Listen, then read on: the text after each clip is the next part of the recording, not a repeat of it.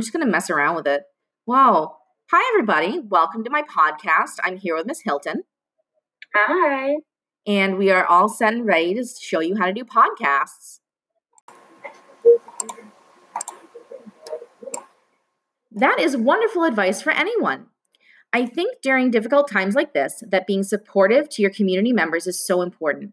Everyone is going through this in their own way, and no one has the right answer.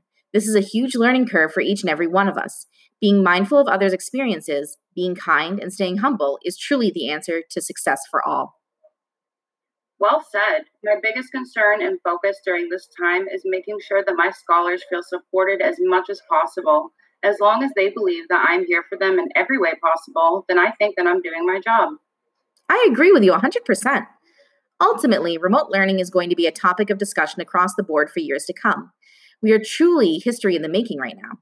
At least you can say in the future that as a first-year teacher, you tackled the hardest challenge in the history of all teacher challenges. You're not wrong about that. I truly look forward to seeing what the future holds for myself and for my scholars in education. Yay! Oh, thank you.